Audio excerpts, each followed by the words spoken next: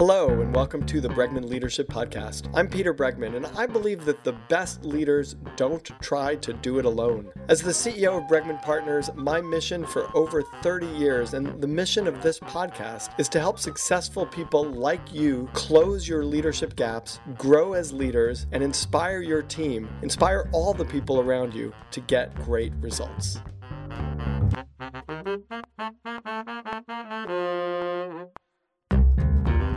With us today is Ethan Kross. He is one of the world's leading experts on controlling the conscious mind control.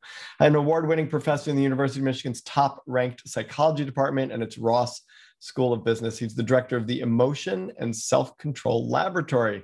And for our purposes, most importantly, he's come out with a book that I thought was an excellent, really fun and interesting read called Chatter: The Voice in Our Head, Why It Matters, and How to Harness It. Ethan, welcome to the Bregman Leadership Podcast. Thanks for having me. I've been looking forward to this conversation. Thanks. I have too. I have a ton of questions. So let's jump in. First of all, what's the problem you're hoping to solve with the book? Well, the problem is that we have this amazing tool in our head. It's called our inner voice. And in technical terms, what I mean when I use that term is I'm referring to our ability to silently use language to reflect on our lives.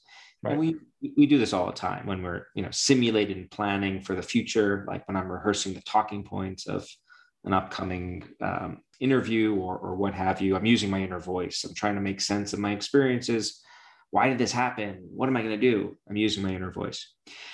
That tool can sometimes get us into trouble, though, because often when we experience adversity, which is endemic to life, we turn our attention inward. We try to make sense of it, but we end up spinning instead. We ruminate, we catastrophize, we worry. We experience what I call chatter, which is we get stuck in these negative thought loops that can unfortunately turn this wonderful tool we have into a complete curse. And so the problem I'm trying to solve is I'm trying to give people tools that they can use to nip the chatter in the bud the moment they recognize it happening. And over time, hopefully, start experiencing chatter to a lesser degree in their lives. So you say something that's interesting, which causes some of this problem. Early on in the book, you say that living in the present seems counter to our biology. Yeah. Talk to us about that. Why would that be? Like, it seems like it would be, part of the biology. Well, we have evolved this amazing ability to travel through time in our minds. And I would argue that this is a superpower if you think about it. How do we learn from the past? We travel back in time. We think about the screw ups or the victories we've had. We learn from them. We extract meaning from those experiences and use that knowledge to propel us forward. We can try to plan for the future. We strategize all the time. Like, how do we figure out how to solve our problems, right? We think about, well, here's how this, solution might pan out, or here's how it might not. We're doing those kinds of simulations. This ability to travel in time, it's an essential feature of the human mind. Take it a step further, Peter. Think about savoring the past. Like, think about the last vacation you've had with your family. Yeah, a memory that you have, and then you suddenly find a smile in your face and you feel good. Yeah, we know that experiences are a better source of well-being than actual material possessions, because when we have an experience, we can savor those experiences. That's traveling in time. What about fantasizing about the future? I've been stuck at home for the past, 18 months, however long, like the rest of us. All I've been doing is fantasizing about the future, and it's given me hope. So I'm curious if all of this writing and all of this sort of spiritual methodology about being in the present is misguided. Well, I think that's taking it a little bit too far. Here's how I think about this. The human mind gives us the ability to travel through time. Sometimes being in the moment can be fantastic, just as being in the past or future can be useful. Oftentimes, this mental time travel machine that we possess, it breaks down. We get stuck in the past, in the negative past. We can't get back. Not good, right? You saw Back to the Future, what that can do for you. Hopefully people get that reference. Sometimes I don't know. I'm getting older nowadays. You've just dated yourself, but I did see it pop on Netflix recently. So, Okay. Very other good. people will start to get the same reference. You certainly didn't lose me. Okay, great. It's a classic. We sometimes get fixated on the future, right? We're worried endlessly. Like, what if something really terrible happens? And one solution to that is to just refocus your attention on the present, right? And so I think that is a very blunt tool in a certain sense, right? So we're stuck in the past or future. Let's just keep focused on the present. That's one thing you could do, but it's by no means the only tool that we possess. And so the approach that I advocate is to figure out not how to shut down mental time travel altogether, which, by the way, I don't actually think is possible. Right. And I also don't think that a lot of spiritual traditions from the East actually advocate for that. I think that's often a message that is getting lost in translation, this idea that you should only be in the present. But I think we can figure out how to make people better at mental time travel. And that's what the tools that I talk about in the book really focus on doing. Like, here's how you can harness this mind that you possess to make it work for you rather than against you. I love that. And we're definitely going to get some tools. I was reading this book and I was thinking about all these books about happiness and things that you can do in order to be more happy. And everything from finding meaning in your life to gratitude journals to all this stuff. And reading your book, I felt like isn't happiness entirely determined by the chatter in our heads? Like that my experience of life is based on the narrative of my experience of life, no matter what that life is. And I've always sort of felt like the key to happiness is low expectations, because then everything's gravy. But that also seems to be entirely about the chatter. Is happiness really basically about what our minds are doing, no matter the experience that we're having? Well, there is some research which suggests that you could be, the mind is interpreting what we're doing, right? And so it is the closest predictor of how we're going to feel, because you could put me in a situation that is designed to be amazingly fun.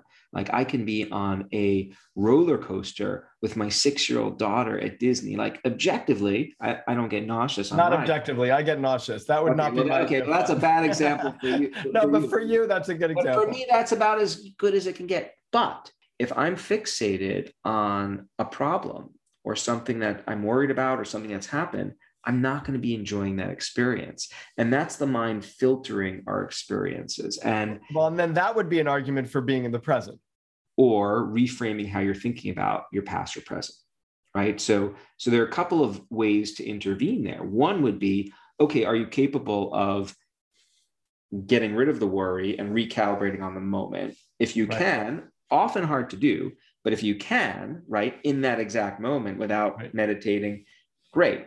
But there are other mental shifts, if you will, like little psychological jujitsu moves, some of which I talk about, that can also be quite useful. This touches on another, I think, very important theme of the book and important theme of my work, which is there are no single skills or tools that work for all people in all situations. We didn't evolve as a species to possess just one tool. Go to the present when you're experiencing chatter. Instead, we have a variety of tools. I talk about like 26 different ones in the book. And I think we have those tools for a reason, right? Because different combinations of tools work for different people in different situations. So it's not a one-size-fits-all approach. And I think the more we can wrap our head around that, really the more empowering that idea becomes, because it gives us lots of options for how to deal with chatter. So let's talk about some of these tools. Give us some ways to support the positive chatter and diminish the negative. All right. Well, let's break it down into just give people some categories. I like to break these tools down to 3 buckets. Things you could do on your own, ways of people tools, ways of harnessing your relationships, and then environmental tools, ways of actually interacting with your physical spaces that help with your chatter. There are a lot of tools in each bucket. I'll just give you a few of my favorites. These may or may not be tools that I use in my own life. So full disclosure. But the caveat I give you, all the tools that I talk about in the book and here, these are all science-based tools. So, although I may use some, they're all grounded in science. One thing I do is something called distant self-talk, which involves giving yourself advice like you were coaching a friend, and actually using language to help you do this seamlessly in your life. So the next time you're struggling with chatter, try coaching yourself through the problem using your own name. All right, Ethan, how are you going to manage this? One of the things we know from lots of research is that people are much better at coaching others than they are taking their own advice. Like when I give talks on this topic, I often ask people, have you ever been in a situation where a friend or a loved one comes to you with a problem, they're spinning, chatter, chatter, chatter, they don't know what to do, they present the problem to you, really easy for you to coach them through the problem. Everyone's hand invariably goes up.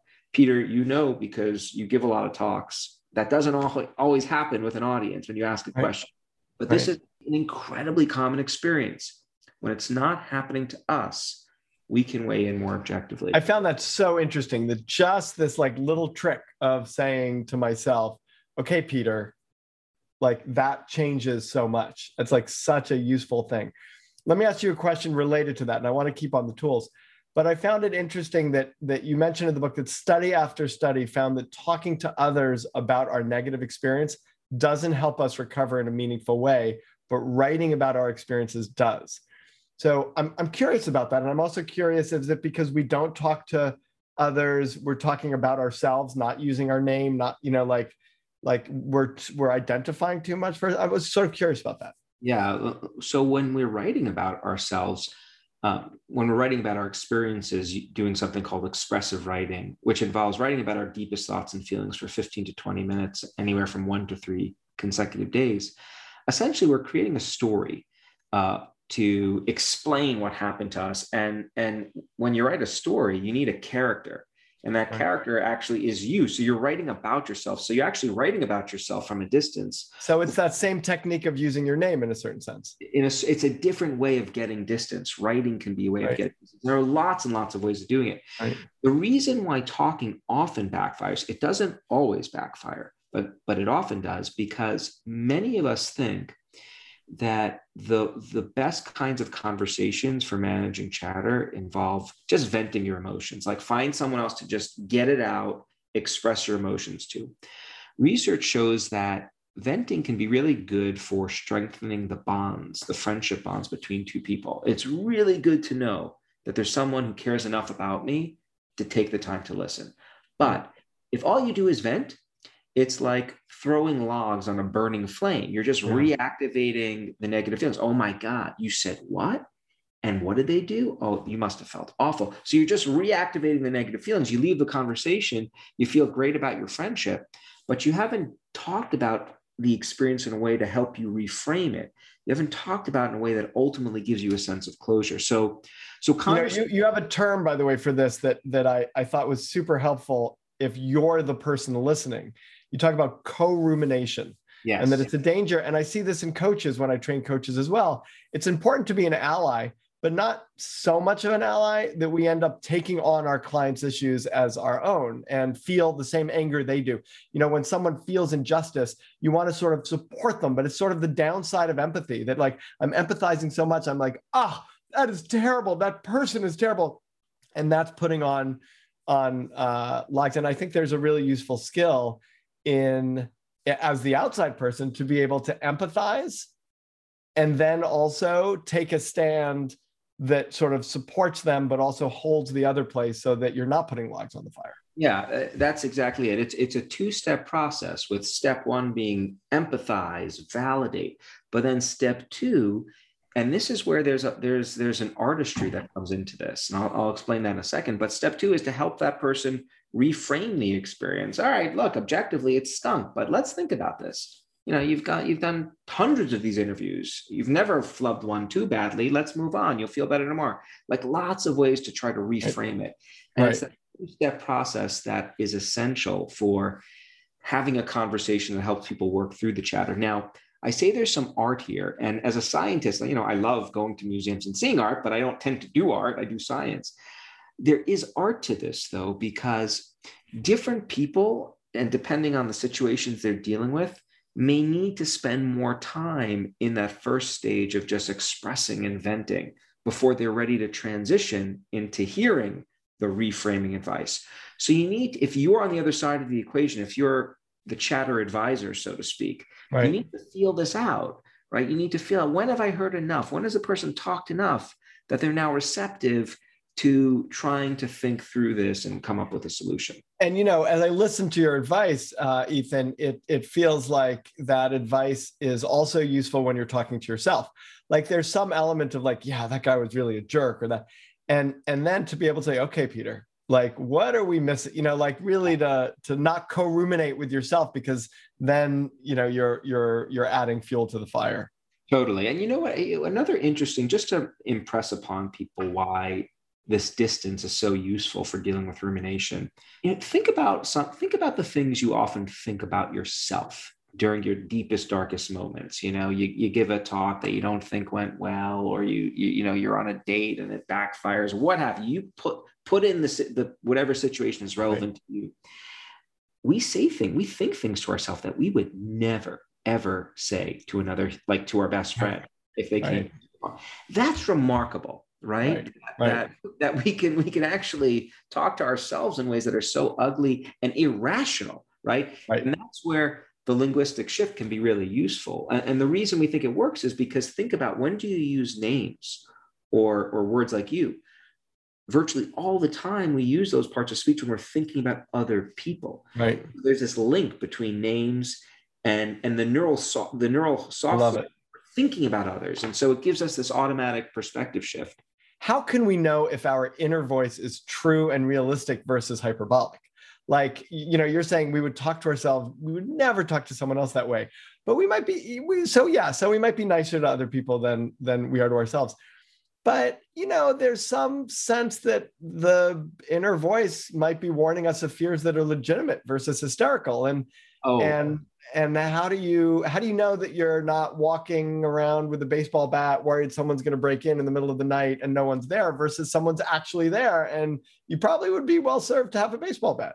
Right. Well, I'm glad you picked this up, and this takes us into the territory of whether we should be striving to not experience any negativity, right? And I think emphatically the answer to that question is no, that shouldn't be the goal, because negative emotions serve a function. Like small doses of self-critique can actually be quite useful. I screwed up.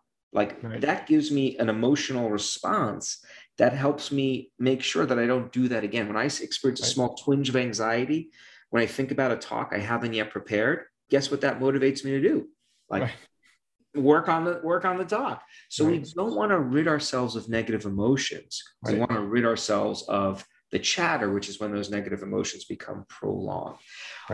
When we do experiments on these linguistic shifts and other kinds of interventions, if you look at the thoughts streaming through people's heads, like what do people say to themselves when they're in this distanced self-talk mode using their name? It's not, I like to describe it, it's not like cupcakes and warm cups of tea and fuzzy blankets, right? Like people are still recognizing, all right, man, get real. You gotta step up to the plate here and stop screwing around. Like it, for me, I activate this voice of like my wrestling coach in high school. Like this was a stern, muscle-bound individual who, was no nonsense, but it was always about getting the job done. And that's how I talk to myself. It's going to be just fine.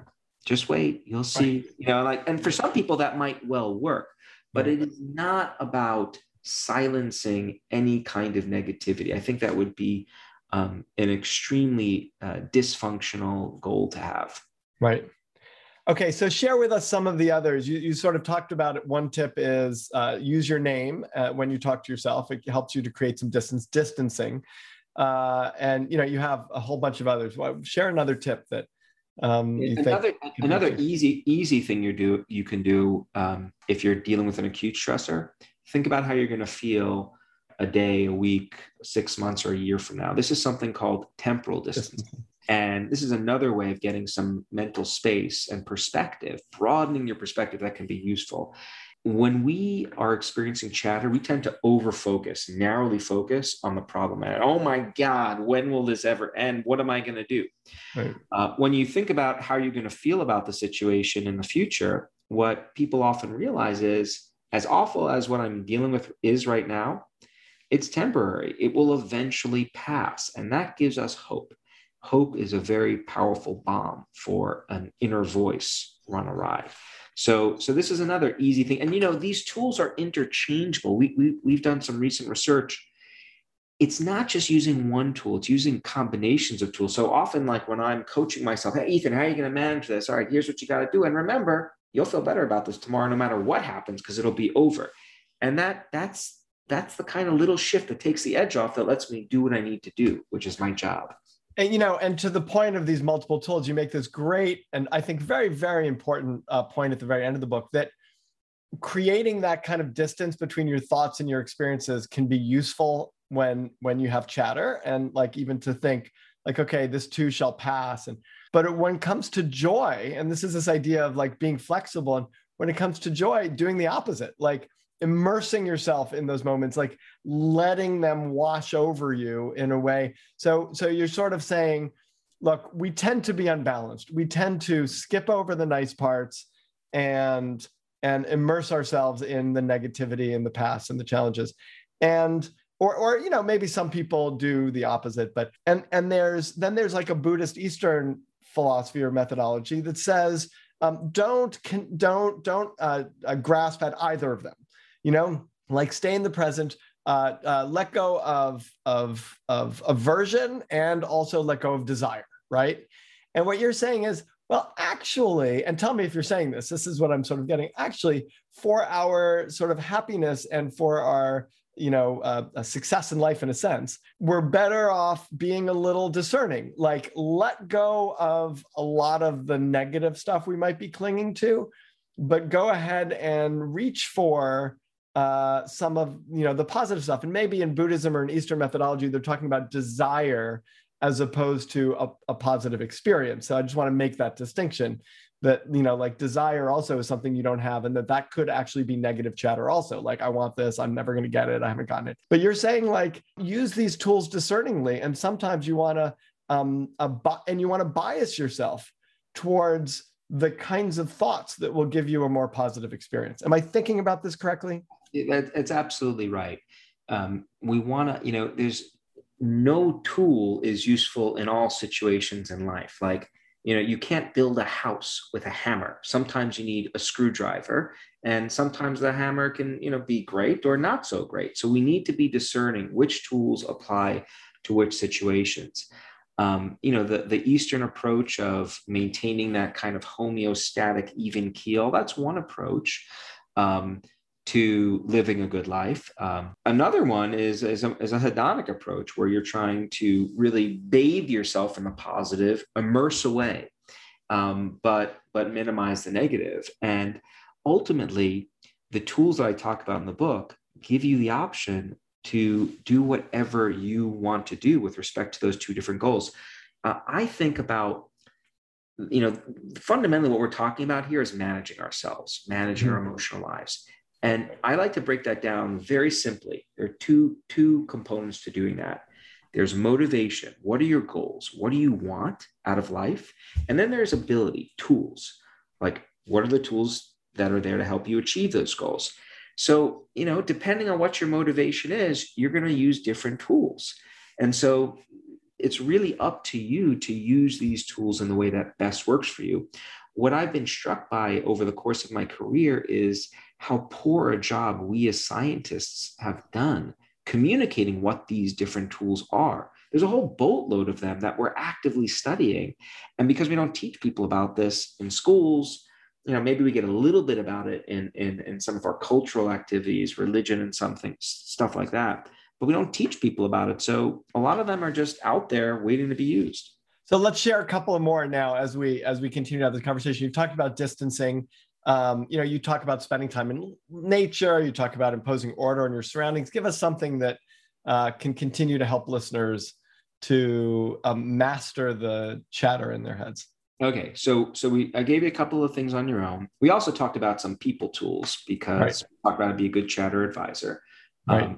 So if we go to the environmental tools, one tool you can use is to perform a ritual, which I define as a rigid, structured sequence of behaviors. You're doing the same thing the exact same way every time you do that ritual.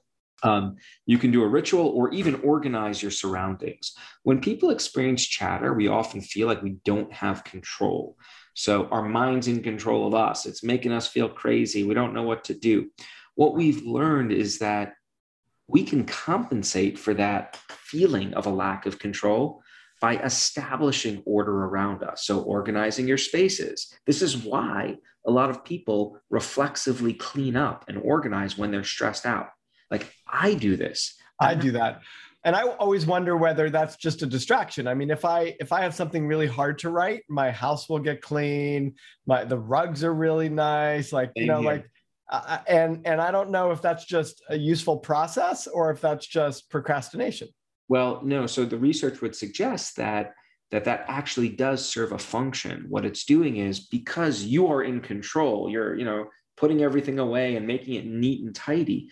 That's giving you a sense of control that you lack when you're in front of the keyboard struggling to, come up with a paragraph that sounds really good. And that can be relieving. So that's one way that organizing our surroundings can help us. It's also one way that performing a ritual can help us as well. Now, if you're doing a ritual, rituals work through a variety of different pathways. So boosting our sense of control is one thing. Sometimes rituals are attentionally demanding, like they're a lot, you have to do it the exact same way each time. And that can also take our attention away from our chatter temporarily in ways that are also useful. Is that why a lot of sports people, Olympians, stuff like that, they have this, whole process of 12 things they do before, because it just gets their mind, it's distracting. And it gives them a sense of control in an otherwise uncontrollable situation. So one way, I think I mentioned before in the book, I talked about 26 tools. You could break them down and falling into 3 categories. There are things you've done, but not really understood why. And the book gives you the science to explain that. And I think once you understand why you do something, it's empowering. Then like cleaning my house. Like cleaning your house and organizing. Like I'm strategic now that I know how that works. I don't wait to feel the instinct to clean and organize. I just go and do the dishes. Right. Added bonus, my wife is really happy with me. Yeah, right. So, so there are things that you may, talking to yourself in the third person silently. It's another one. Like there's records of people doing this throughout time. Why the hell do people, why does someone do that when they're under stress? Now that we know the science, now you can be much more strategic. Then there are things that you do that you think help you, but science says they actually don't. Venting being another example. Right. So that's a second category. And then the final category of tools are things that you just weren't on your radar at all, that can be helpful for managing chatter. So let me give you one of those. And that's seeking out experiences that provide you with a sense of awe. Awe being an emotion we experience when we're in the presence of something vast that we have trouble explaining. So last time I experienced it was when we landed the Mars rover on Mars. I find it awe-inspiring that we have, not only mastered flying, but now interplanetary travel. It's a mind blower to me. I just can't contemplate it. And what we know happens when people experience awe, they experience what we call shrinking of the self. When you're contemplating something vast and indescribable, interplanetary travel, maybe it's the Grand Canyon or an amazing view, you and your own concerns feel a whole lot smaller by comparison. And that provides us with some relief. So seeking out awe-inspiring experiences is another way of managing chatter. And you can often get those in nature. So those are a few other tools. Right. I'm not sure if you're going to have something to say about this. I wrote it as a question as I was reading your book, and now I can't remember if it's just a question I have or whether it's that we know certain beliefs can promote happiness and peacefulness, like believing certain things are going to promote happiness. What I've always been curious about is how can we adopt a belief that we don't necessarily believe in? In other words, like most of most of the story is you're sharing the book about changing your belief without knowing about it because someone else has convinced you. And can you convince yourself? Can you change your own belief because you know it's healthy to? And I'll just take a big one. Like I remember being very, very young and being in Israel and watching these very Orthodox religious people and thinking like, what if they're wrong?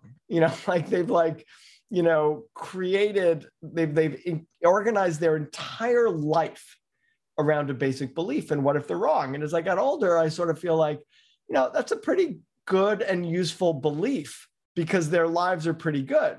And then I came to thinking, but how could you adopt a belief like that if you don't actually believe it, but it's healthy to believe it? Do you understand my question? I understand your question entirely. And it's why, religion, believing in a higher power, for example, has been linked with a variety of benefits. And, you can make the argument that religion at a certain level is good for you to believe in God, because if you believe in a religion, it provides you with answers to existential questions that, if we don't have answers to, often drive chatter. How do you believe in something if you don't believe in it? I don't have a great answer to that. I think the key is to find things that you can believe in, which provide you with some sense of meaning, purpose, and hope. I think that's what science would suggest is the route to well-being. The power of belief is truly remarkable. In the book, I have a chapter on belief, on the power of placebos. So the literature on placebos is, I think I've used the term before in this interview, mind-blowing, technical term. It's remarkable that study after study shows you give people a sugar pill. You tell people who have moderate depression, like people who are, in therapy often to deal with their difficulties, you say, trust me, Peter, take this pill and you will feel better. It may take a couple of days, but you'll begin to feel better. And lo and behold, it does. You can even take this further. You could tell people, look, I'm going to give you this pill. It's a sugar pill. But if you believe me that taking this is going to feel better, you will. Research shows that there's even evidence for the benefits of these non-deceptive placebos. So the power of belief to influence how we think, feel, behave is tremendous. And I think the challenge we all face is to identify what are the beliefs that we can actually buy into.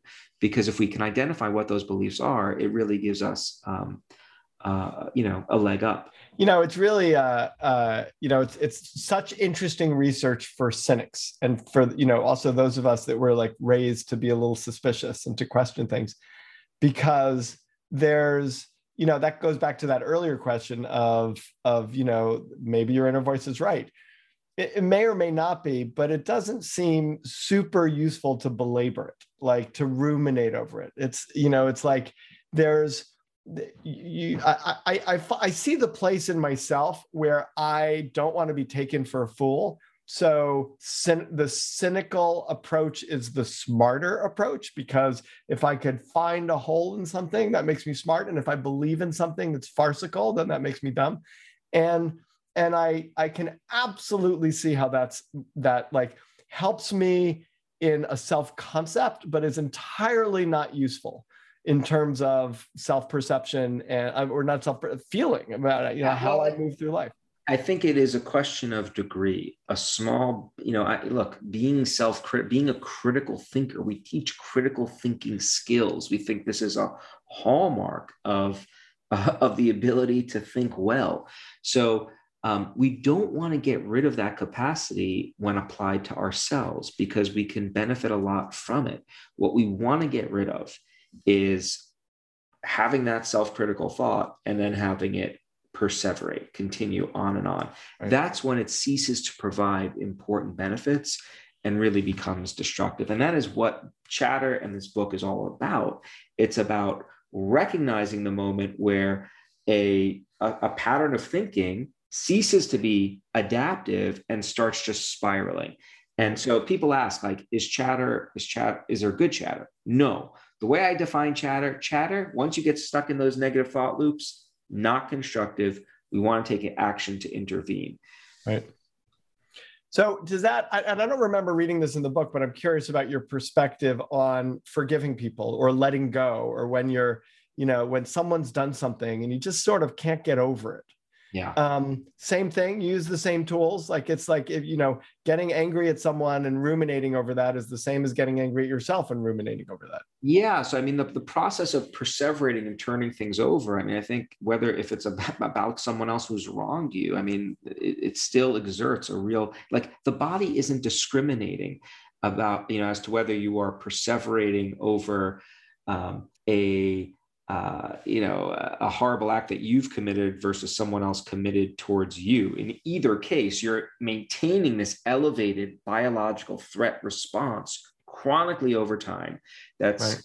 Making it hard for you to focus, physically damaging your body and having negative effects in your relationship. So it doesn't matter, what the thoughts are dealing with, as long as they're spiraling. With respect to forgiveness is, I think, a really interesting topic. I'm a big supporter of a forgiving attitude, but I do, I think there is some truth to the old adage, forgive but don't forget. I think we do want to remember. It's my mother's favorite saying. Yeah, and I think there's real words of wisdom in that, right? Like we don't. There's information that comes from life and our experiences. We all screw up. We all make mistakes. And I think being able to forgive that can be really, productive for society. At the same time, remembering these things can be useful for all of us too. Right. It's a little hard to draw the line between remembering and not forgiving. Like, you keep that in your head. It's like, oh, I'm going to make a notch. Like, that person's not reliable. Yeah. Well, that then, like where that I get a little lost in terms of where the line is when you say forgive but not forget. Well, I hear your point, because if they're unreliable, you don't want to be taken for a fool. And yet, deciding that they're unreliable, is that really forgiving? Like, I get lost there a little bit. This could be a topic for another conversation, but we like to think in categories, people, to simplify the world. And, all of us, of course, know that although it's nice to think of the world as black and white, it's all shades of gray. So, of course, there's a fuzzy line here. But in that example, the way I manage that is, I forgive the offense, the lack of conscientiousness. But you know what? We all have our flubs. So let's give you another shot, and let's see how you act on the next 10 engagements. And you know what? The more you prove that you are conscientious successively, the more easy it is for me to then categorize that first offense as an isolated, as an aberration. Right. Yeah. So we talk about the voice in the head, right? That's chatter is your voice in the head. And I'm acutely aware of the fact that I don't have a single inner voice. Like, I have the voice that says, eat that chocolate chip cookie, and then a competing voice that says, don't eat that chocolate chip cookie. And is there like a third voice that's adjudicating between them? Like, what? We've got a narrative in there. Yeah. Well, first of all, there are multiple voices. Like, if I asked you to just, pause right now and hear your mother tell you to make your bed, you could probably hear her voice in your head, right? Right. Yeah. So just, in terms of like, kind of setting the parameters here, and that, of course, some people hearing voices in my head, I thought that's something that, people with problems experience. So, point number one is that, this ability to hear different voices, like, as long as you recognize that they're emanating from you, from your own mind, perfectly normal part of everyday human experience. Some clinical populations sometimes like hear a voice and think it's coming from someone else that's in their head, or that's when we're getting into the train of right. Son of Sam. Yeah. But in terms of like, these different voices adjudicating, I mean, I would say that this is the thinking process, right? So people oscillate back and forth between third and first. All right, Ethan, what are you doing? I really want this. Ethan, chill out. So we can have those conversations with ourselves. Not all people report having those, but other people have this really active inner dialogue, not monologue, but actually a dialogue. And there's nothing wrong with that. That is a sign of a perfectly functioning mind. Thoughts about meditation? Meditation is a tool, and it can be a really useful tool. I don't think it's a panacea, though, in the same way that I don't think any of the tools that I talk about in the book are panaceas. So I think it's a tool you'd want to have in your toolbox if it serves you well. Right. There are a lot of people who love meditation. A lot of people have trouble meditating and find it doesn't help them, but they nonetheless lead really great lives. And so I think the more we can think of meditation as a tool, the better. Right.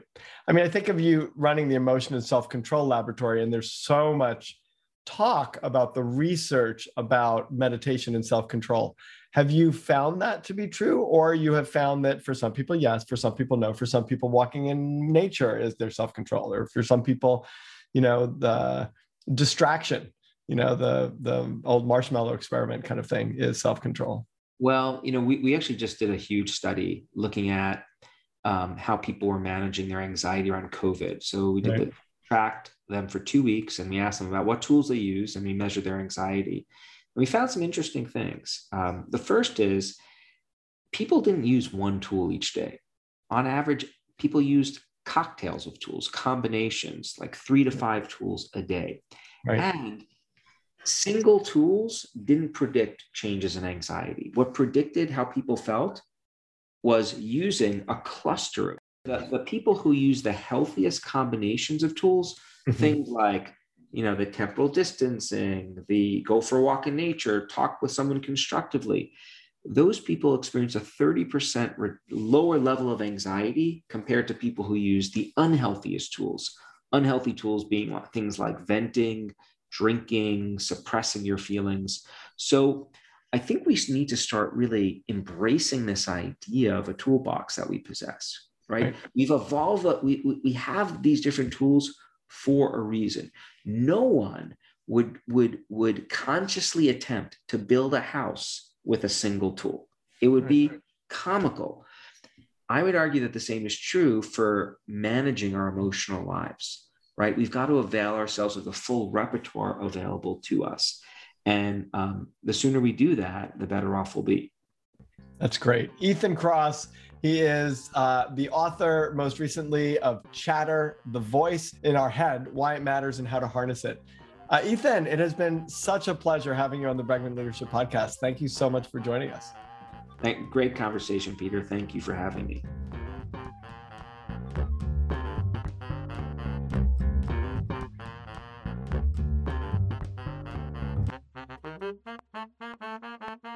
Thanks for listening.